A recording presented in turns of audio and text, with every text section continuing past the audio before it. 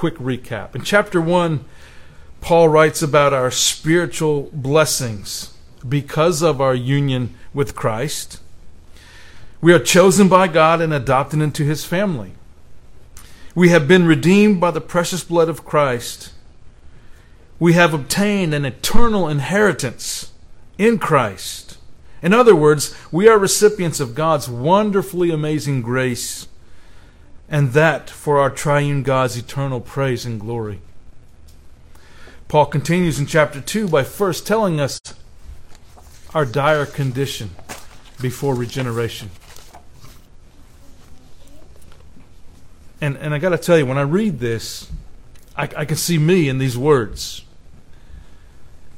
He writes, "And you were dead in the trespasses and sins in which you once walked, following the course of this world, following the prince of the power of the air, the spirit that is now at work in the sons of disobedience, among whom we all once lived in the passions of our flesh, carrying out the desires of the body and the mind, and were by nature children of wrath, like the rest of mankind." Chapter 2, verses 1 through 3. That was where I was at before Christ. That was my life. And I would submit that was your life before Christ. And that's a pretty bleak picture, is it not? But Paul, through the inspiration of the Holy Spirit, doesn't leave us in the lurch. Because he continues with, in my opinion, now if you want to argue this, you can, but in my opinion, Paul writes the most beautiful words in all of Scripture. I don't think there's a more beautiful passage in all of Scripture when Paul writes, "But God, being rich in mercy, because of the great love with which He loved us, even when we were dead in our trespasses, made us alive together with Christ. By grace you have been saved." I don't think there's more beautiful words in all of Scripture than that. Unless maybe you weren't saved like I was saved. You know, some of you have spent your whole life in church. Some of you probably can't even remember a time when you didn't know of Christ or believe in Him. But see, for me, there was a clear demarcation. There was a line that was crossed. And I wasn't dragged screaming and kicking against my will either. But God changed me, changed my heart, made me desire the altogether loveliness of Christ. Paul next emphatically lets us know that this great and glorious salvation is not our own doing. As has been rightly said, we are saved by God, we are saved for God, and we are saved from God. He says, "By grace you have been saved, through faith, and this not of yourselves, it is the gift of God, so that" what? No one can boast. Right? God does the saving. God gets the glory. But Paul continues, this salvation is not just for the Jews, but it is now open to Gentiles. The beauty of the gospel going forth. Jesus says, "Go into all the world and preach the gospel to" what? Every creature. And so the kingdom goes forth and spreads and spreads and spreads. No, I'm not a postmillennialist, but I am optimistic that nothing can stop the spread of Christ's kingdom. Even as bleak as it looks out there, even as depraved as we see our society falling, Christ's kingdom will still advance. And He will be finally and eternally victorious.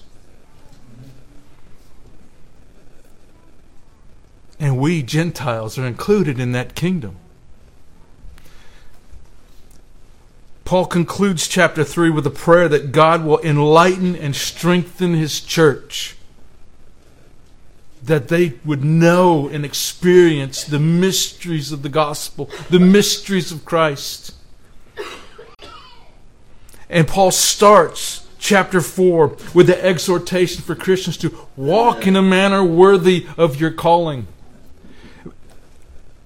You know, there was a story told about Alexander the Great. He had this, I guess, kind of thing for young men. He was friendly towards them. I'm not going to argue that or against that. I mean, but this young man was brought into his presence because he was caught trying to desert the army.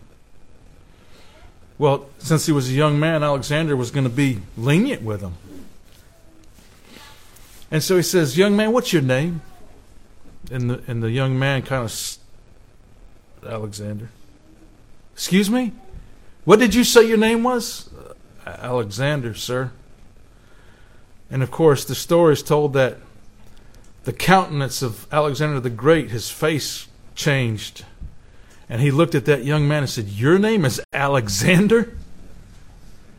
He said, "Young man, you better change your conduct or change your name." And that's a call to Christians here to walk in a manner worthy of your calling. Your conduct better match your name. Christian, we are to walk in a manner worthy of our calling. In other words, we are to walk in Christ's footsteps. We are to follow after Christ. We are to follow His example. We are to be Christ-like. And that's important because Paul's not just calling for us as individual Christians to walk worthy, but collectively to walk in unity of spirit as the church of the living Christ. That's how we walk worthy together. Starting in chapter 4, verse 4, Paul is calling us to a unified walk. And he's laying a foundation with these great pillars. There is one body and one Spirit. Just as you were called to the one hope that belongs to your call, one Lord, one faith, one baptism, one God and Father of all, who is over all and through all and in all. You hear the word that was repeated the most in that sentence? Of course, that's one sentence. One. That is what? Unity, correct? When we're speaking of one, we mean one. When a man leaves his parents and cleaves to his wife, what happens? They become what? One flesh. There's a union that takes place. A covenant commitment. James Montgomery Boyce writes, Bible numbers do not interest many people today. But this used to be an interesting part of biblical studies, and our contemporary neglect of it is a loss. The significance of biblical numbers was no doubt greatly exaggerated then, and let me insert a clause. They can be ridiculous in what they do to some of the numbers in the Bible, okay? But that's not the point he's making. He says, but there is still some obvious truth in these emphases. One case in point is in Ephesians 4, verses 4 through 6, which deals with the unity of the church. It is one sentence to begin with, a fact which may be important in itself. But its chief characteristic is a sevenfold repetition of the word one. And there is a fourfold repetition of the word all. 7 is the number of spiritual unity and perfection. And if 4 does actually refer to creation, then there is a suggestion that the created order finds its perfection by being joined to God within the church. End quote. Now, we can take that with a grain of salt, or we can use it as a springboard to think.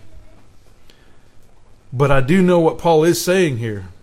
He is saying that there is only one body of Christ. There is only one bride of Christ. Christ is not a polygamist. Christ doesn't have an Old Testament bride and a New Testament bride. Christ doesn't have a Protestant bride and a Catholic bride. Christ does not have a Baptist or a Methodist bride over here and a Presbyterian bride over there. He doesn't have a black bride and a white bride and an Asian bride. Christ has one bride, one body. I don't believe when Paul says one body here, I don't believe that he's speaking of the outward visible church here necessarily, but of the spiritual body of Christ. This body includes all the Old and New Testament saints. It includes what we call the church militant and the church at rest. It includes the outward manifestations of the church in this world, which are the many local congregations. One body, one church. Now, having said that, to be part of that church, you must be part of a local congregation. The church is just not some spiritual entity that you can just say, well, I'm saved, I'm a Christian, I'm part of God's church. To do that is to negate Scripture. To do that is to go against what the Scripture teaches. To be part of the church, you must be joined to a local congregation. You must be in covenant fellowship with a local congregation of believers. You've heard people say, I'm a Christian, I don't need the church. I saw on Facebook some time ago was a picture of this herd of zebras standing in the background. And there's this little zebra running for its life with a lion chasing it.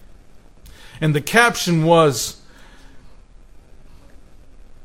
I'm a Christian and I don't need the church. If that were a picture, you would have this little zebra running for its life with a lion right on its tail. And the rest of the zebras standing back watching. Right? You can't be on your own and be a Christian. There is specific language used in the Bible. One body. What is a body made up of? Parts.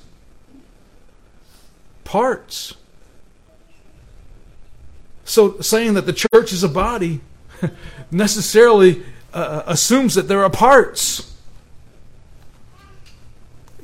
Pastor Thomas used the illustration last Lord's Day. If you're walking down the street and you've seen a hand laying there, what good is that hand doing anybody? It can't do anything if it's not attached to the body. It cannot do the body any good. Paul continues, one Spirit. Now, we got to think, especially as Reformed Baptists, we need to think about this passage carefully. One Spirit. You know, it's the same Holy Spirit that indwells you and me that indwells all believers. Think about that. I fear far too often, especially within the bounds of Reformed circles, we tend to forget this. There may be many Christians that do not see eye to eye with us on some of these major Bible doctrines. Eschatology, soteriology, anthropology, and others. And we might not agree with them. They might not agree with us. What did Dr. Godfrey say in the study this morning? Lesser Christians. And there's no such thing in God's eyes as a lesser Christian. Because if you're in Christ, you are precious to Him. And God doesn't play favorites. How do we know this? It's the same Spirit that indwells us all. The same Spirit indwells all believers. If you truly have a saving faith in the Lord Jesus Christ, it doesn't matter what your eschatological belief is. It doesn't matter how you view the process of salvation. If your faith is in Christ, you are a Christian. Now, we may say you're maybe a less enlightened Christian, and you may say that about us. We could even say those who bind their consciences unnecessarily are the weaker brothers and sisters, but they're still brothers and sisters.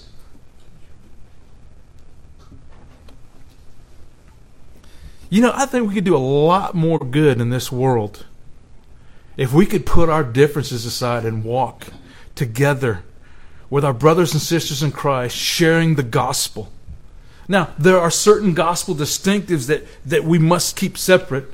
We learned about that in our reading this morning. We are distinctly Baptists. And so we differ from our Presbyterian brothers and sisters in that. But we believe in one Lord, the same Lord, do we not? One Spirit.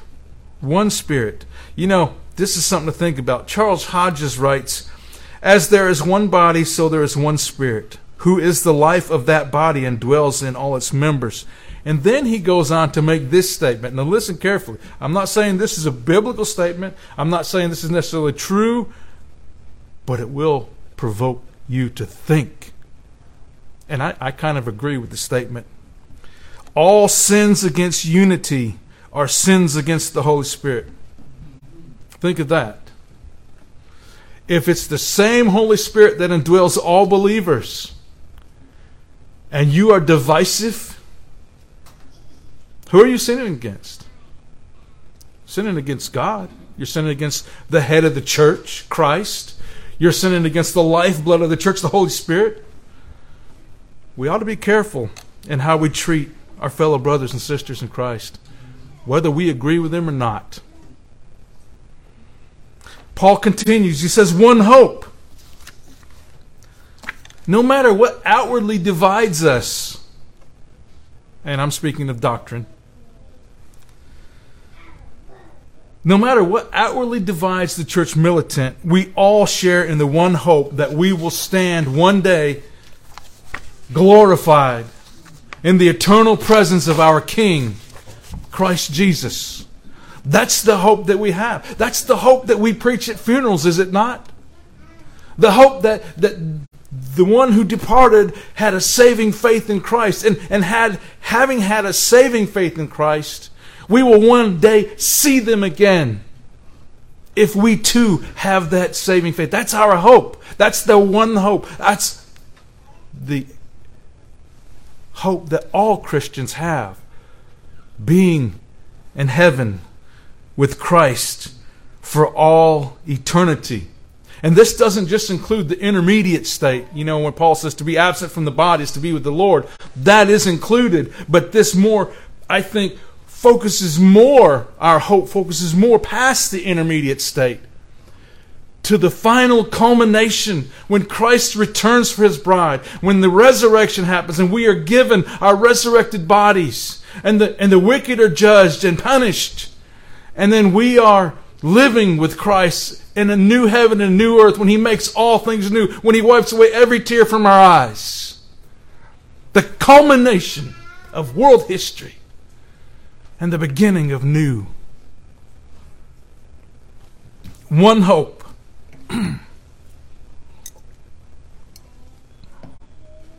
Paul continues, one Lord. You see where he's going with this? Unity. Unity. Unity of mind, it should be. Unity of purpose. We have one Lord, and that is the Lord Jesus Christ. He is our one Lord. And by the way,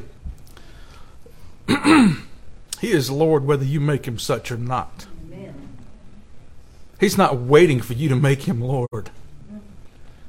He is the Lord of all creation. And consequently, because of that, every knee will bow. Most in abject horror as they enter into their eternal punishment. But there are still countless who even now bow the knee in humble repentance and faith. One Lord. William Hendrickson writes, He is our Lord in the sense that He bought us. We are His. He owns us. He loves us, cares for us, protects us. We recognize His sovereignty, own Him as our deliverer and ruler, trust, obey, love, and worship Him. Whether Jew or Gentile, bond or free, male or female, already in heaven or still on earth, we all confess this one Lord is ours. End quote.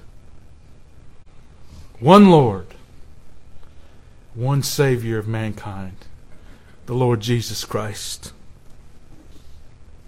We have one faith. There aren't different saving faiths. You know, even in the Old Testament saints were saved by their faith in God and the promise of a coming Messiah. It's the same faith that we have. We just now have a name to put on it. Jesus of Nazareth, the Christ, the Messiah.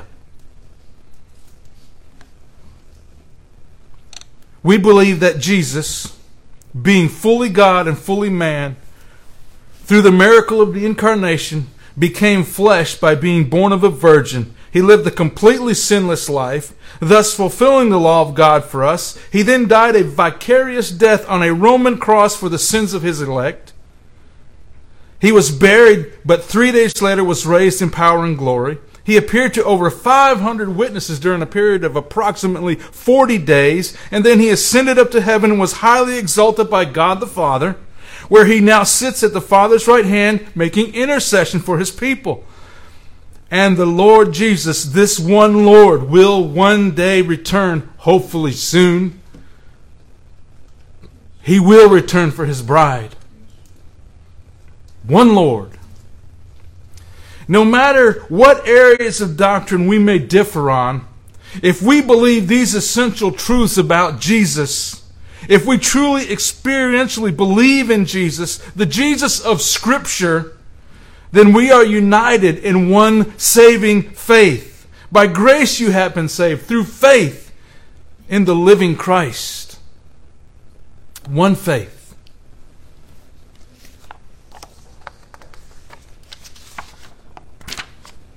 Paul continues, one baptism.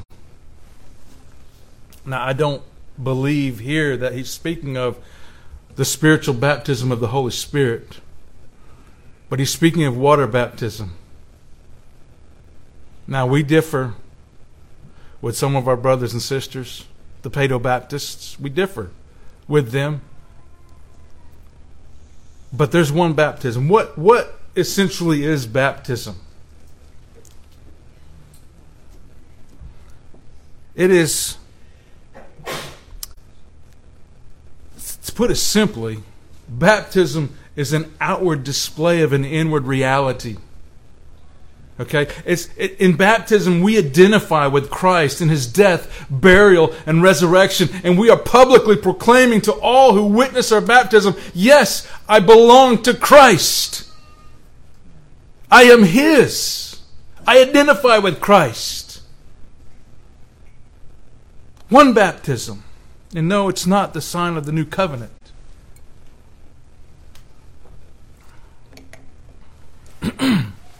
It is, however, a sign.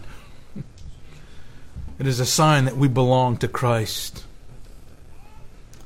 Paul says there's one baptism. This is not the passage that we use to argue for credo baptism. But Paul is saying that if you're a believer and you have been baptized with one baptism. It's the one Spirit, one Lord, one faith, one body, one baptism, and one God and Father of all. Now, when he says of all there, he's not saying God is Father of all humanity. There is a real sense in which God is Creator. is kind of the Father of all creation. But that's not what's being said here. Because Paul is speaking specifically to the church, to those who have been redeemed, to those who are united by faith with Christ. He is saying there is one God. Now think about this. The grandest thoughts that you can have of God. God is completely other, right? He's holy, holy, holy. He's infinitely above and beyond what we can ever imagine. He consists in himself. He exists by himself, for himself, in himself. His existence is not based on anything outside of him. He's not created. He's eternal. And this God, this one God, we have the privilege of calling Father.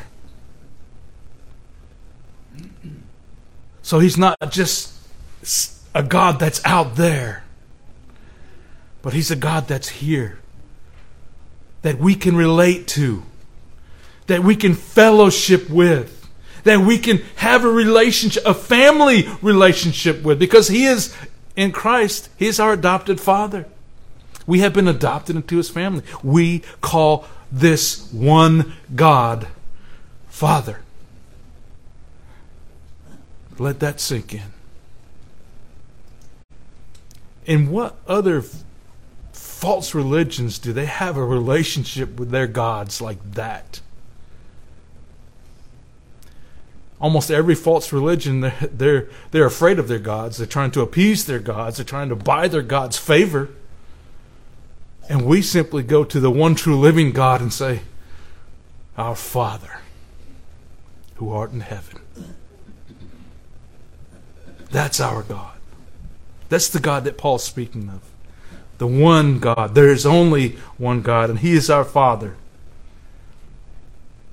What a glorious foundation Paul builds here for Christian unity. When we look at all these pillars in this foundation, one body, one Spirit, one hope, one Lord, one faith, one baptism, one God and Father of all. What a glorious foundation for Christian unity. How can we not be unified? How can we allow ourselves divisiveness based on these truths of Scripture? Speaking of this glorious reality, Sinclair Ferguson poses the question. Now listen to the question and think about it. But all these ones that we've looked at, could there possibly be more basic, closer, all-embracing, or important unity than that? Where could you find a better motivation for unity than looking at our oneness in Christ?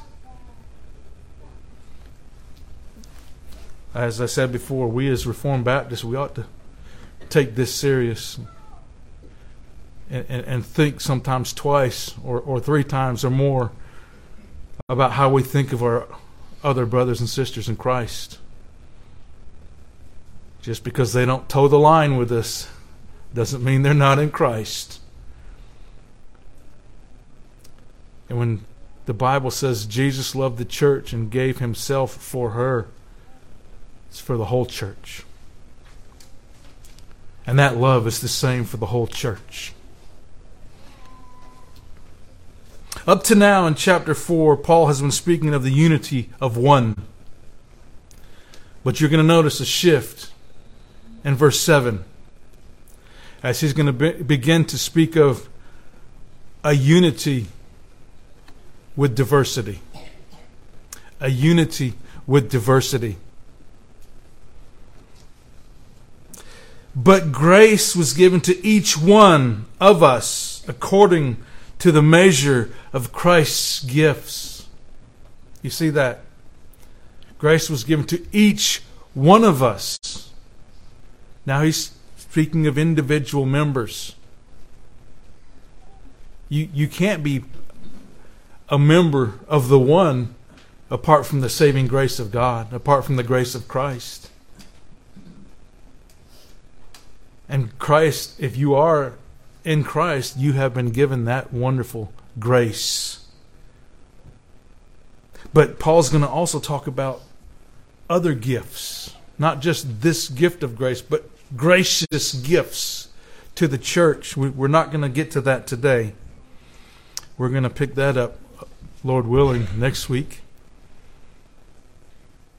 In order for this unity to work, to be truly God-honoring, we all must pull together within the context of the local church. We have been given different gifts, different functions within the body. And consequently, if you're not performing the function that you can do, that you've been graced with, you hurt the body. I really feel, I was trying to explain to some of my pastor friends in the fraternal, and of course Pastor Thomas and Pastor Tyler, I feel so out of it. Having missed the last 3 Lord's Days, it just wasn't natural. It was wrong. It was out of order. And I told him, I can't wait to get back into the house of God with God's people. Providentially, the last 3 Lord's Days, I was traveling on the Lord's Day. And it didn't feel right. And I'm so happy to be back with this one body.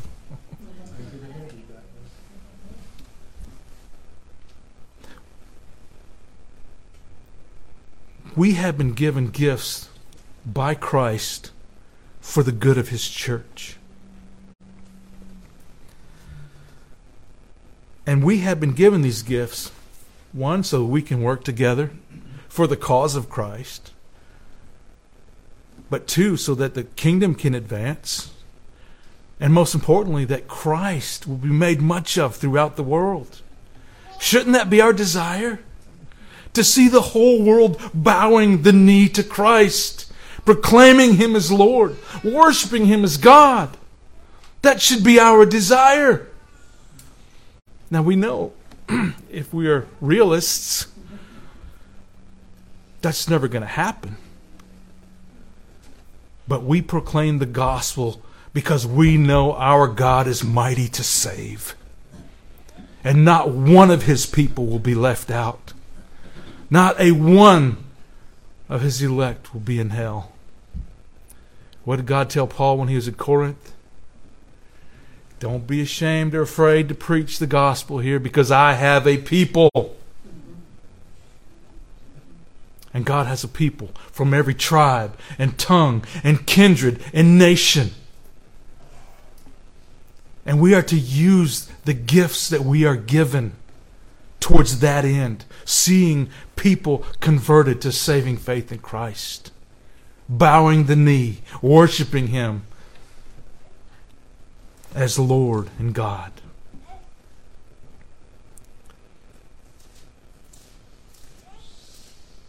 Paul writes, "For as in one body we have many members, and the members do not all have the same function, so we, though many, are one body in Christ, and individually members one of another." See where he's going with that? What are we to do? We are to perform our function within the body so that Christ is made much of. For just as the body is one and has many members, and all the members of the body, though many, are one body, so it is with Christ. Paul writes in 1 Corinthians chapter 12, verse 12.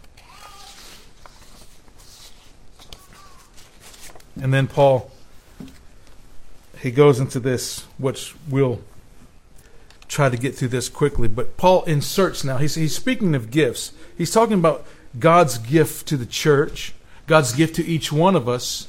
And then he's going to speak in verse 11 about specific gifts that God gives to the church. And then in following verses, he's going to tell us why those gifts are given. But then he inserts here, it's almost like, why does he insert these verses here in the middle of what he's saying about the gifts? And I hope that we'll be able to see that very clearly. He's telling us what made those gifts possible and where they come from. He writes, therefore it says, when he ascended on high, he led a host of captives and he gave gifts to men. Paul is directly referencing Psalm 68 verse 18, which reads, you ascended on high, leading a host of captives in your train and receiving gifts among men, even among the rebellious, that the Lord God may dwell there. Ferguson reminds us that in ancient days, it was often the practice of a conquering king or general to parade his captives through the streets of his capital city and to show the vast spoils of war that he had collected. And Paul is taking that image and applying it to, well, the psalm is applying it to God. God is the conquering warrior. That psalm was probably written when the ark was successfully brought back to Jerusalem, showing that God was with his people. He was victorious. Remember, the ark was a symbol, they thought it was a symbol of victory and the presence of God. So Psalm 68 pictures God as a mighty conquering warrior. And Paul does what with that psalm? He applies it to Christ. He applies it to Christ. Ferguson writes, Pentecost, then, was the triumph day of Christ. His victory was publicly celebrated by an outpouring of gifts on the citizens in his kingdom and the soldiers in his army. He conquered and now reigns. And one of the signs of his victory is the widespread distribution of the gifts of his grace. End quote.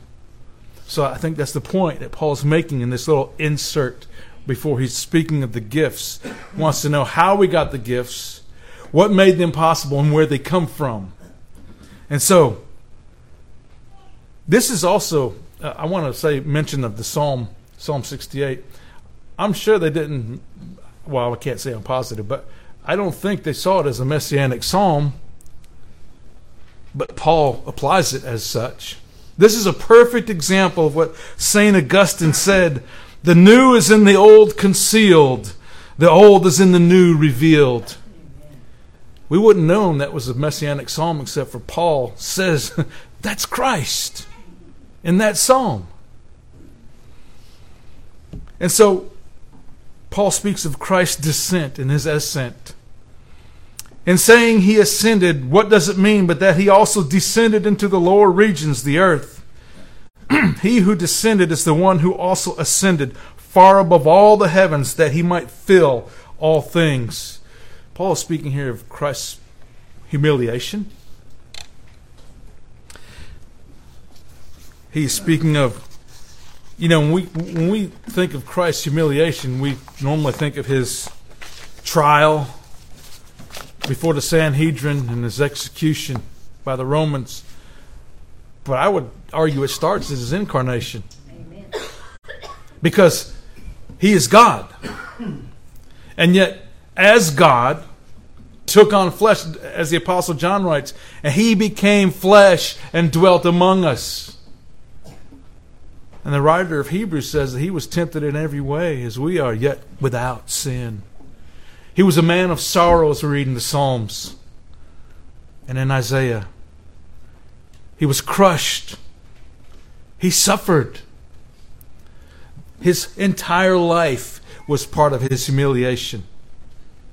And so I believe when it says he descended to the lower parts of the earth, that's what it's talking about. His entire humiliation.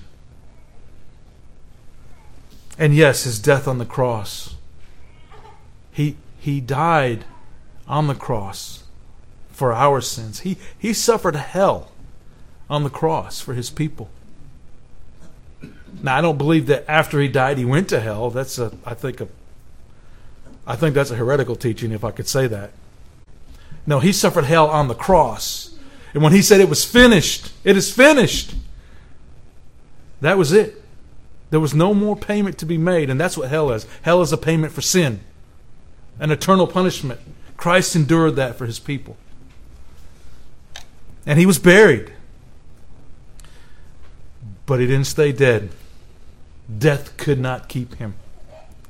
He rose from the grave 3 days later in power and glory, and he appeared to over 500 people in the next approximately 40 days, and then he ascended back up to heaven. So he who descended, ascended. But that's not where it stops. He didn't just ascend into heaven. Okay, Dad, I'm home. No, he was exalted. He was highly exalted.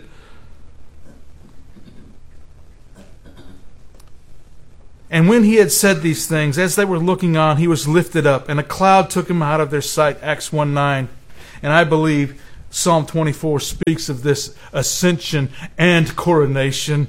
Lift up your heads, O gates, and be lifted up, O ancient doors, that the King of glory may come in. Who is this King of glory? The Lord, strong and mighty. The Lord, mighty in battle. You see, that goes back to the picture of Psalm 68, does it not?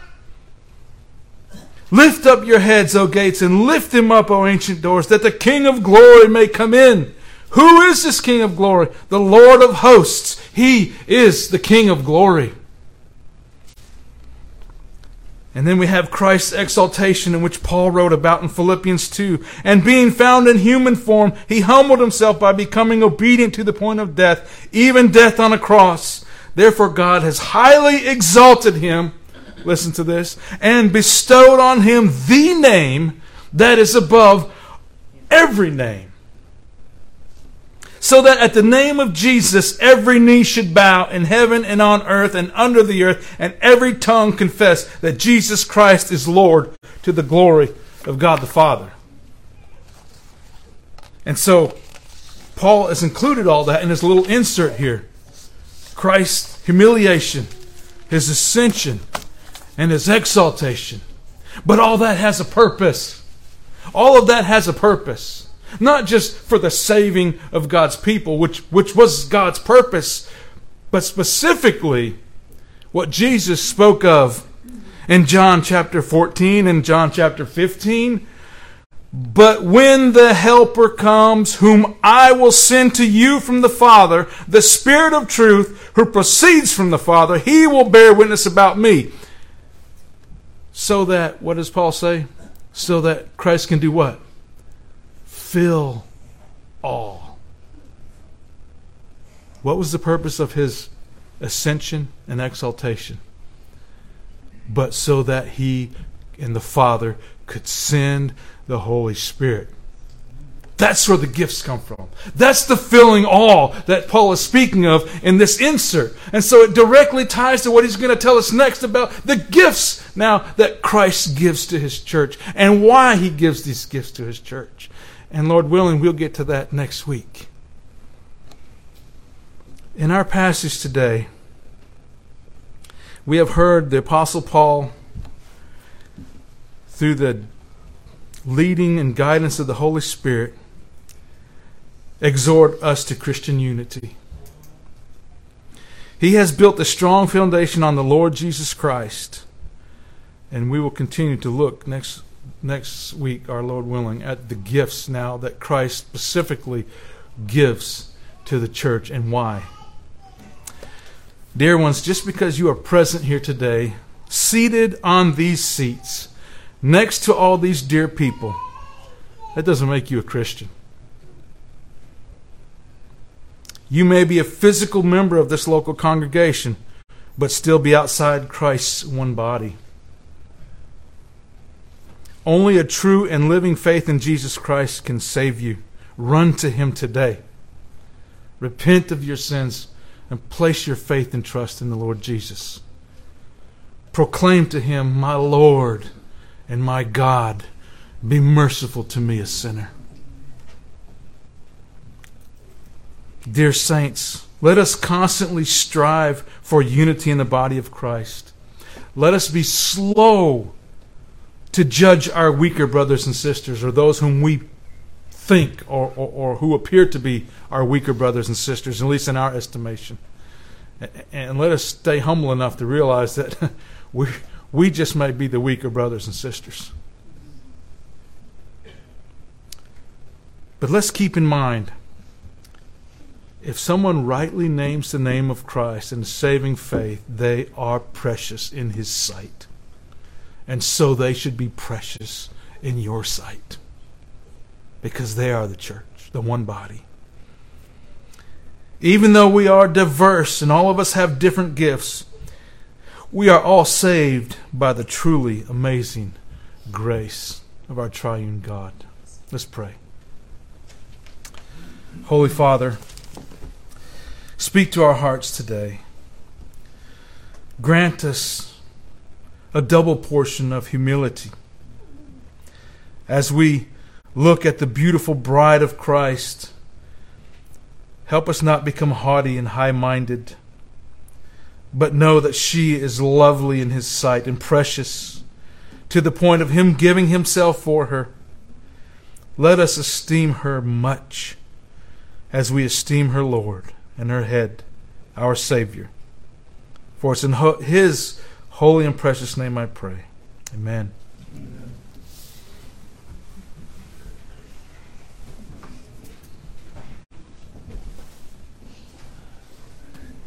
Let's stand and sing together hymn 89. Hymn 89. Amazing Grace.